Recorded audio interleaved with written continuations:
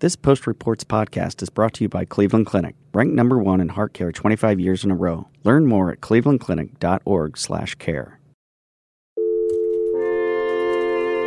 From the newsroom of The Washington Post.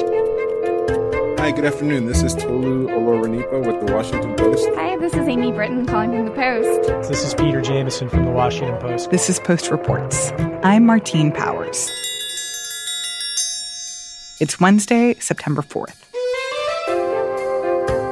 Today, Walmart steps into the gun debate, how a VA pathologist misdiagnosed thousands of cases, and drama unfolding in a dog park.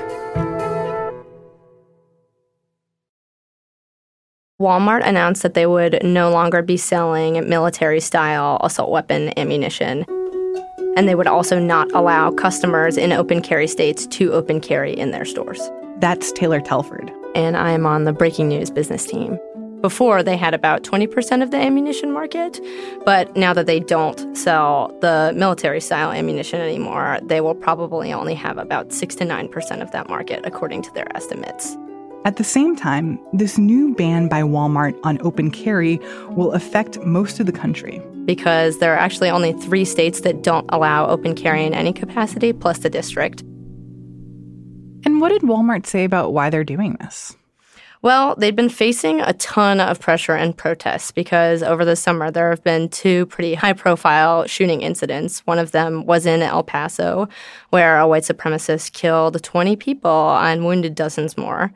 And then very shortly after that, there was another incident in Mississippi where 2 people were killed and a former employee was involved.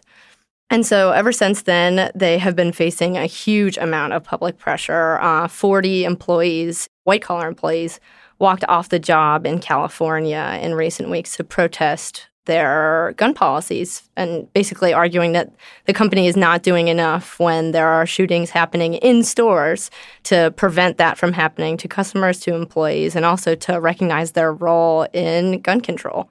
Because there was an argument to be made that issues like whether customers can openly carry weapons in their store is not just a political issue, but truly a safety issue for their employees and for their customers. Exactly. And so now that they have announced that they are putting these restrictions on guns in their stores, what has the reaction been?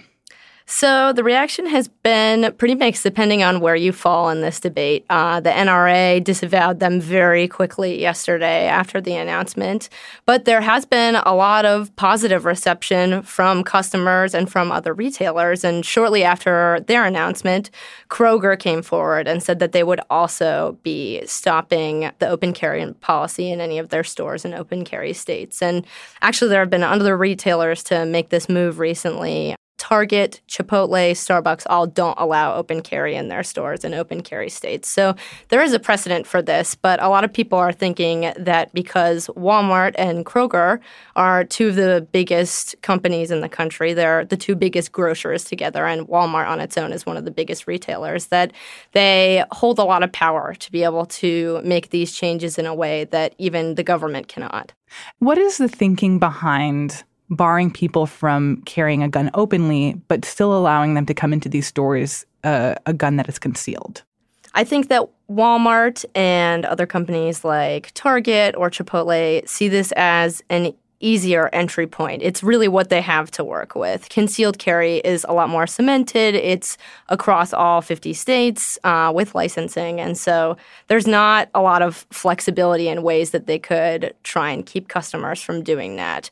Whereas open carry, they do have that kind of purview to say, all right, we would really rather you not do that here for the sake of safety. What do you think it says that you have these private companies taking action on gun reform in ways that go beyond what federal and state laws say? We've seen in the past year or so a real influx of companies trying to use moral alignment as part of their brand identity. So, for instance, Dick's was kind of one of the first companies to take a stand in this regard in the wake Dick's of the Sporting Goods. Sure. They said that they weren't going to be selling. Dick's said that they were going to stop selling military-style weapons and bump stocks in the wake of Parkland. And since then, they've gone a lot further. They did a trial period in 2018 where they completely took guns out of 10 of their stores. then they replaced the gun sections with merchandise that was targeted to the local area. And those stores outperformed all of the other stores. And so now they've moved into a kind of expanded trial period where they have pulled guns out of 125 of their stores. And it's too early for them to say how that's going yet. But the CEO came out and said that he didn't really care about what the financial implications of this were because he thought that it was so essential in the wake of Parkland to take a stand and make sure that if someone wanted to commit that kind of atrocity, they couldn't do it with something that came from Dick's. And I think that overall, we've seen a wave of companies deciding that they want to integrate stances on political issues, be it immigration or be it gun control, into their identity as a company. And people respond really strongly to that. I think that customers have shown a tendency to prefer one company over the other when maybe one company reflects their values better. I also think that part of this is because these companies are receiving so much pressure from the public because people who are concerned about guns are realizing that at least for now, it doesn't seem like anything is going to happen on a legislative level to change people's access to guns, and that their kind of last resort in many of these situations is to go to the companies themselves and say, please don't sell guns there. Please don't allow guns inside your store. And that is their one remaining option to kind of place a lot of pressure as a consumer. Exactly. And when you really look at it, a lot of the policies that these stores already have, these stores that do sell guns, are tighter than a lot of existing laws, depending on where you are. Walmart already doesn't sell guns to people who are under the age of 21. They used to sell at 18, and they upped the age after Parkland, as Dick's did, as also Kroger did. They require you to have a background check. They haven't sold handguns anywhere except Alaska since the 1990s, and another facet of their announcement yesterday is that they will now no longer sell handguns in Alaska. And they haven't sold assault weapons since 2015. So when you look at it, they already have much more stringent requirements when it comes to gun reform than a lot of states do.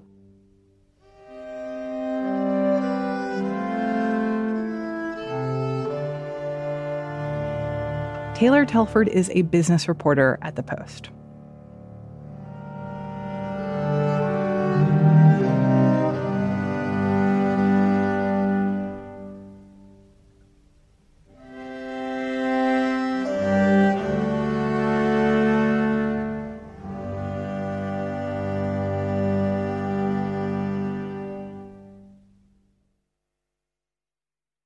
Robert Morris Levy was a highly trained pathologist who practiced for 12 years at the Department of Veterans Affairs in Fayetteville, Arkansas.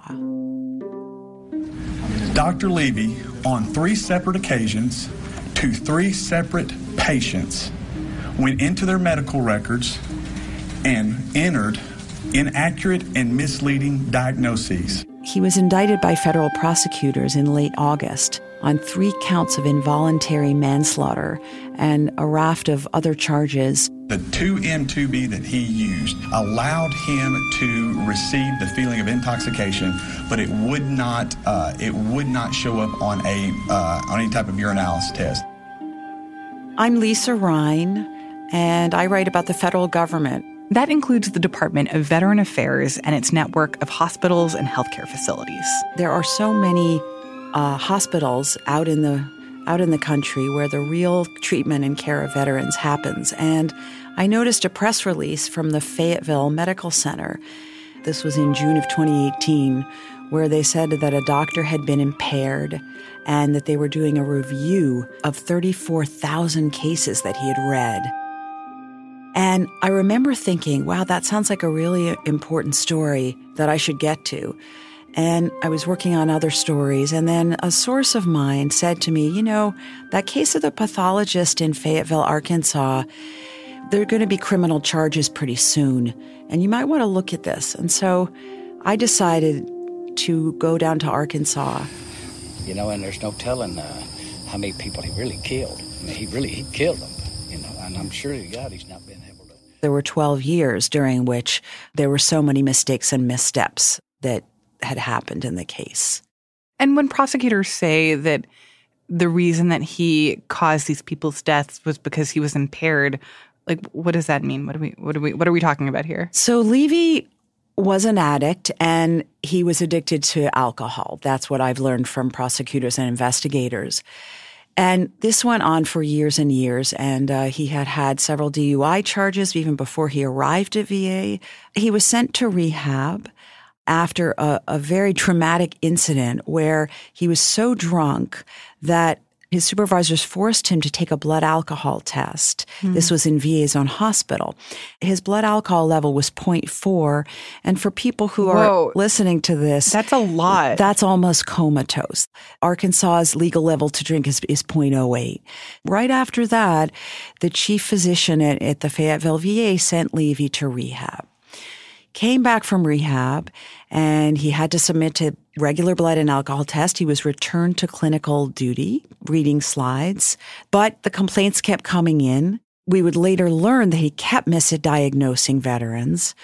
And what he was doing when he came back from rehab, he was a very smart man, and he devised a way to fool his supervisors. He took this substance called 2-M2B, 2-methyl-2-butanol. It's a very, very lethal substance that was historically used as an anesthetic. And what this substance does is it gives you an incredible high, but its presence can't be detected on a regular blood and alcohol test that VA was giving him. So that's why really he was able to fool VA for so long. But even before this happened, there were many, many warning signs that VA, I discovered in my reporting, should have found. What were the warning signs that were missed that allowed this person to continue practicing for so long? There were employees in the pathology lab. Levy supervised about 100 people.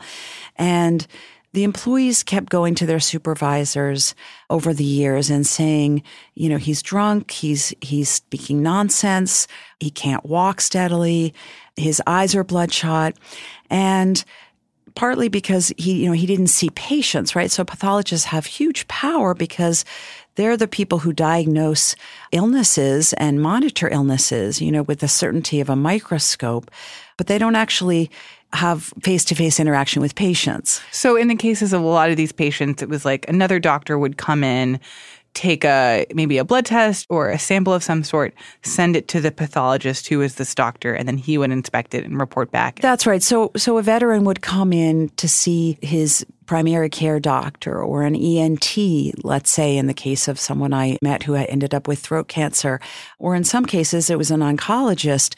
But what happens in all of these cases, at both private hospitals and at VA, is they do a biopsy or it's a tissue sample or they do a fluid sample.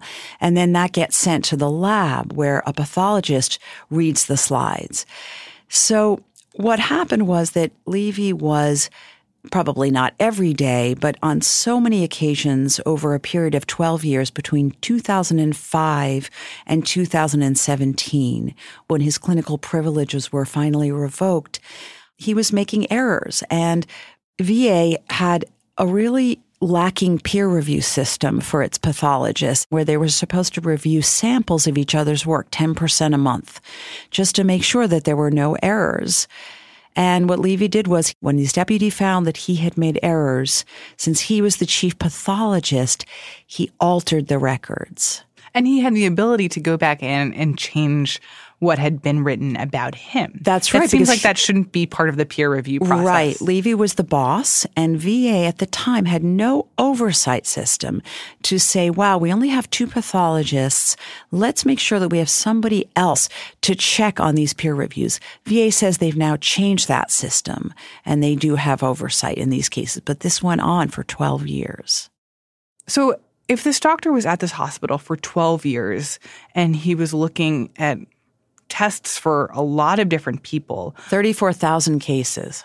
In what ways did the fact that he was impaired and not performing his job properly, how did that affect people's outcomes? I met veterans who had, esophageal cancer that wasn't diagnosed. I spoke to one veteran who now lives in Iowa whose prostate cancer was not diagnosed for 6 more years because when he went to VA in Fayetteville and Levy read his slide, the biopsy came back negative, and his doctor said, you'll be good, Jerry, you'll be good for 10 years. And over 6 years, Jerry had aches and pains. Finally, he got a call from VA a year ago saying we made a mistake. And he, by then, had stage 4 prostate cancer. So many of these cases were instances in which if these people's cancer had been caught early, then it could have been eliminated or bigger steps could have been taken. But by the time that they figured out that this mistake had been made many years ago, they had late-stage cancer. That's it. Because, we all know that it's a race against time to diagnose cancer. So that was really the problem, is that these veterans lost valuable time because of the misdiagnoses. I'm curious about why some of these patients were at this hospital in the first place. Because it seems like for a lot of veterans, they have a really strong relationship with the VA hospital, with the doctors there, and that for them, it's a real point of pride to be getting their health care there. That's right. And many veterans say that they like going to VA because VA speaks their language. I trust the military, or trusted the military, because it's a military atmosphere. I talk their language. Their acronyms. Airborne, people know what airborne means, and the medical people, you're around veterans. So I interviewed a wonderful veteran named Daryl Darner, and he was a parachuter in Special Forces in the Army. And Daryl is 73, and he went to VA for a biopsy for a funny-looking lesion on the side of his nose 3 years ago. And his primary care doctor said, this looks cancerous, I'm worried. And Levy biopsied his lesion, and it came back negative. And then finally, in June of 2018, when VA went public, Darner discovered that his biopsy had actually been misread. So he then saw a doctor outside the system, an oncologist. And as soon as she walked in the room, she said, well, you got cancer. And I said, what? And has had 2 reconstructive surgeries. And by this time, his cancer had spread to stage 4. They had to go deep into his sinus cavity because the cancer had spread there. They sent me to another doctor that put me in the hospital and did the surgery twice, and with the 17 stitches inside the nose and here, and he built a flap over my nose with my face. So now I'm growing hair on my nose, but it turned out to be about the size of a quarter they took out. My nose, that's a pretty good size. Yeah. Because it had went in, it'd been in there so long, it went in my nose and up my sinuses. Daryl has pockmarks on his nose, and it's still quite painful for him. He's also a leader in the VFW, and he calls himself the policeman because after this case broke, he was the person, he was getting 10 calls a day from veterans asking him, where do I go? What do I do? What if my slide was read wrong? And I asked Daryl, do you still trust VA with your care? And he was very thoughtful about it. He said, they had a bad apple, and he's very unhappy with what happened in this case. But he also says, I have to watch them. But he said, I'm not leaving VA. He said, but what I'm doing is I'm kind of doing half and half now. I see that I have to be my own advocate. And so if I want another opinion, I'm going to go to a private doctor. And is VA doing anything to help these people, or are some of them considering legal action against VA for the fact that they missed all these warning signs that this person shouldn't have been in charge of looking at their tests? Sure. So what happened is that at the town hall meetings, which were very raw and emotional events, you can imagine, and the VA leaders had to sort of stand up and apologize on the one hand, and at the same time kind of, I think, protect their own liability on the other hand. And it was really a challenge for them. They gave the veterans and in some cases their attorneys these forms that basically enabled them to file a tort claim against the federal government, against VA. And that's what many of them are doing, and they're waiting for an offer of a settlement. And after 6 months, the way the law works is if VA hasn't offered them settlements, they're allowed to sue in federal court. There have not been any lawsuits filed yet. I expect there will be. When you look at this, do you think that this is ultimately the case of one very bad apple that went by undetected? Or do you feel like this speaks to larger systemic issues with the VA healthcare system and how it works?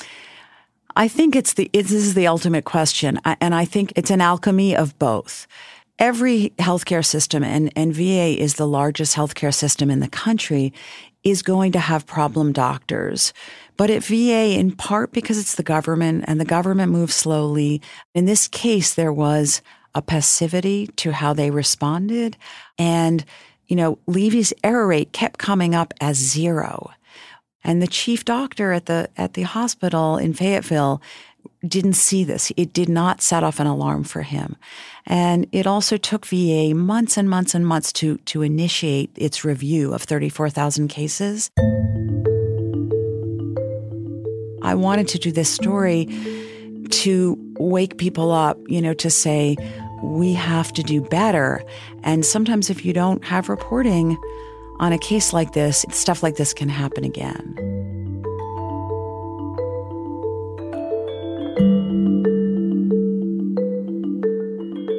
Lisa Rein reports on the federal government for The Washington Post.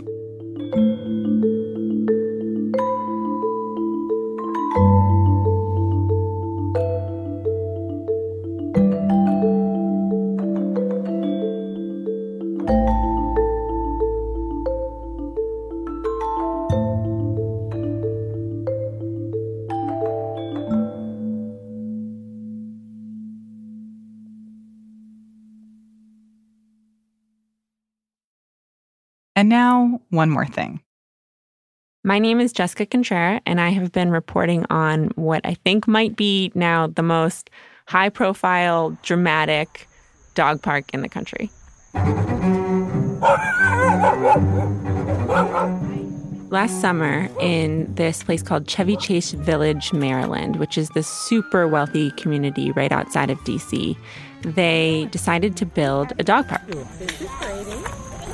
Hi, Brady. Brady's a big golden doodle. And they spent $130,000 to renovate this little patch of land. So the dogs came to the park. And that's Louie, French bulldog. And the dogs barked at the park, and that was immediately a problem. Soon after, about a month after the park had been open, there were these flyers that had been hung up in the park, and they said, no excessive barking. And then the police started showing up at the park because they were getting calls about the barking almost every single day. It's just chaos. And so in May, the village board in Chevy Chase decides to have a public hearing about what to do about the dog park. We have a public hearing on the dog park. The head of the board, the woman who's the chair of the board, her name's Alyssa Leonard. All we're doing tonight is hearing what everyone has to say. We have a packet of letters. She's a lovely lady. She has a dog named Pippa, and her husband just happens to be the chair of the Federal Reserve, Jerome Powell. We have a gentleman that likes raising interest rates in the Fed. So this is Chevy Chase Village, I guess. On every side, there are rich and powerful people who you might know. So at this meeting, the audience is filled with people who either are pro-dog park. My dog wants to thank you from the bottom of his heart. He loves the dog park. If I say, do you want to go to the dog park? He practically jumps through our ceiling. Or very, very anti-dog park. I've really begun to dislike being outside of my house or having my windows open.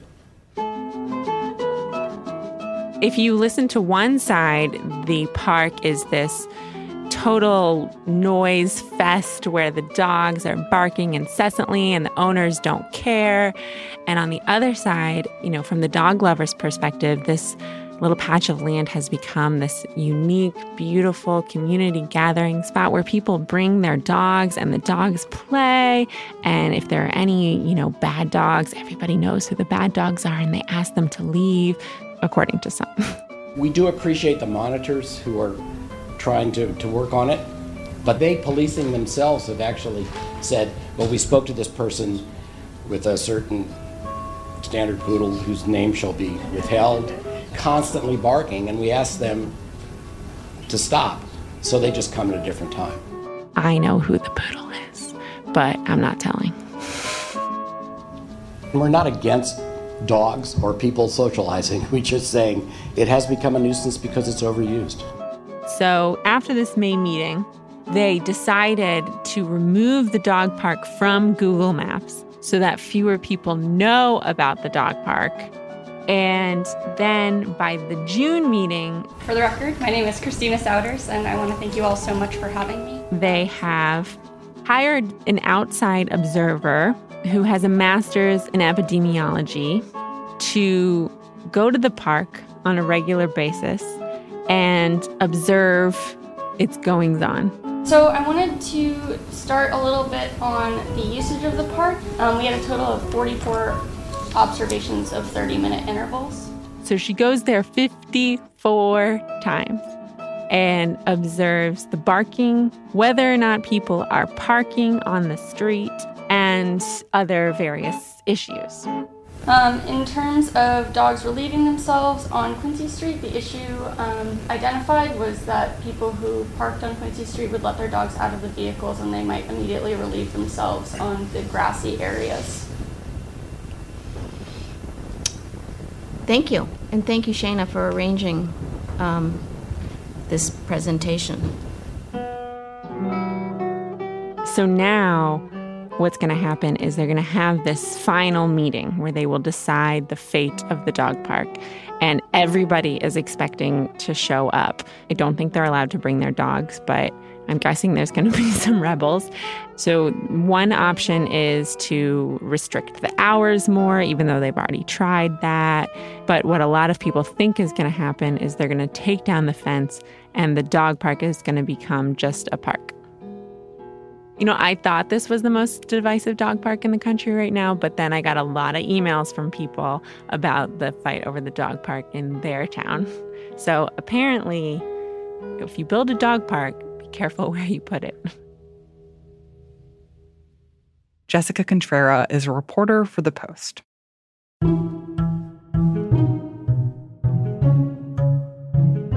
That's it for today's show. Thanks for listening.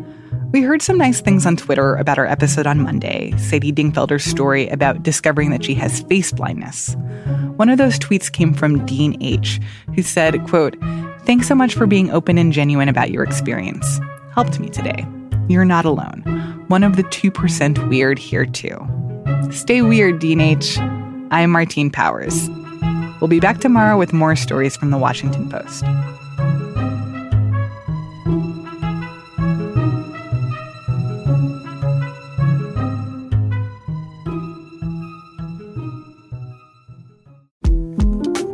The 2024 presidential campaign features two candidates who are very well known to Americans. And yet, there's complexity at every turn.